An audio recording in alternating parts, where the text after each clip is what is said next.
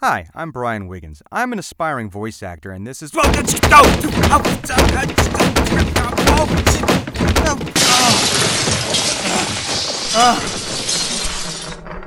of a... And these are my misadventures in VO. Episode 1. How the hell did I get here? The gritty reboot of Brian Wiggins. Yep, that's me. Just a 41-year-old guy working 3 jobs, attempting to start a new career. You're probably wondering, how the hell did I get here? And why are you calling this the misadventures in VO? Well, the short version.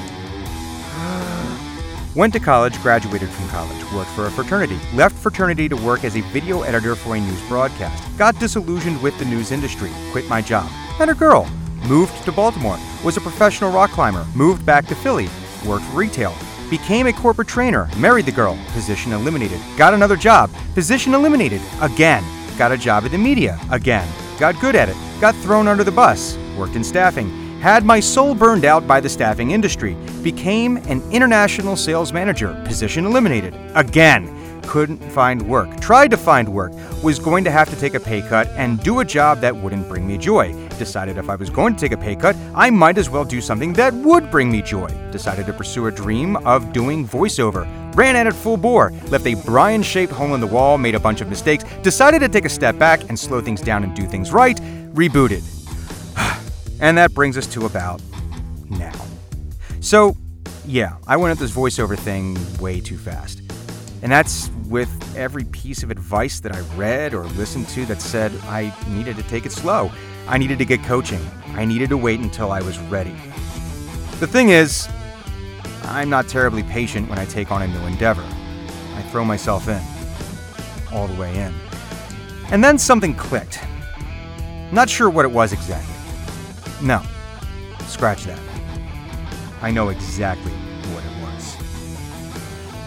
I was hearing some crunchiness in my recordings. I was sure it had something to do with the filters I was running when I was recording, that it was some kind of result of compression or noise reduction. I reached out to a well-known audio professional I had heard on a podcast that offered a service for diagnosing issues with home studios. Now, caveat here. I had been building my home studio based on research from the internet and from good old YouTube University. I knew it would only get me so far, and I also knew that I had reached the end of my ability to do this on my own. I simply didn't have the knowledge to move forward, and I was aware of this. So I reached out to the guy. I won't name him here, it's not the point. And he was, well, dismissive might be a word, I guess. A little rude, perhaps? Condescending. Yeah, that's the word.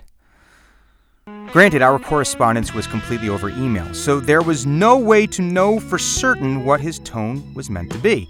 For all I know, he was being super friendly and sarcastic, but it didn't really come across that way. It made me feel really small. Another little note here. As a kid, I was diagnosed with oppositional defiant disorder. That's defined as a pattern of angry/irritable mood, argumentative/defiant behavior, or vindictiveness. So basically, I have a general issue with authority. Also, I really don't like bullies. And his messages, to me, felt like bullying. So if for no other reason than I wanted to prove this guy wrong, I needed to prove this guy wrong, that I wanted to succeed and prove that I belonged in this industry, I took a step back and I replanned my approach. I got accepted into the Edge Studio program and started my training. At the advice of Dan Friedman, I redid the sound treatment in my recording booth. A story I'll be sharing very soon. Also, I do mention Dan by name here because he has been so helpful. Never once has he come across as condescending, and quite frankly, he's the man. You should check out his website, sound4vo.com. That's sound, the number 4, vo.com. Back to the original questions, or one of the original questions. Why misadventures in VO? Well, there are so many people telling their stories, and in general, Most folks only share their success, and that's great. I love hearing that. But, just look at any social media feed. It's rare that people share anything but their wins. And, to be frank, it was my wife's idea. Because she's way smarter than me. And let's face it, a blog/podcast/vlog about the mistakes I make along the way is probably going to be way more entertaining than me only showing you the good stuff. And I'm going to show you the good stuff too, but this is a new career, and I'm going to make a lot of mistakes. Might as well get some content out of that, right?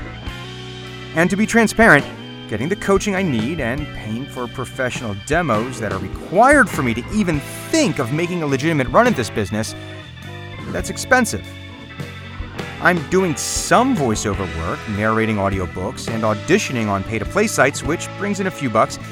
And I'm working as a line cook at my uncle's restaurant, and I drive Uber when I can, but that's all pretty much to pay the bills. So what I'm hoping is, in addition to providing some entertaining content, and in addition to maybe giving some other people who are in a similar situation as me some encouragement, that as a bonus, I can generate a few extra bucks to help me move forward on my VO journey. To that end, you will see links for my Patreon and my Ko-fi pages. You are under no obligation to do anything with that, but if you do, just know that I will be eternally grateful. If you do not, I will summon my ultimate form from the darkest depths of the twisted city of Rylith, and in a calamity that will drive you to the very edges of sanity, I will scour this world clean. Sorry about that. That's Carl. He may show up sometimes. Don't worry about him. What he said, that probably won't happen. Probably. Hi, this is Brian. Thank you so much for listening to my podcast, Misadventures in VO. If you could take a moment to subscribe to the podcast, that would be awesome. And even better is if you want to, you don't have to, but if you want to, you can go to my Patreon page or my Ko-fi page and support me there. That'll help me not only continue to make this content for you, but it would also help me a great deal in helping me along the way with my VO journey. It would be awesome. You don't have to. But you can go to patreon.com/BrianWigginsVO, or you can go to ko-fi.com, that's ko-fi.com/Brian Wiggins. Thank you very much.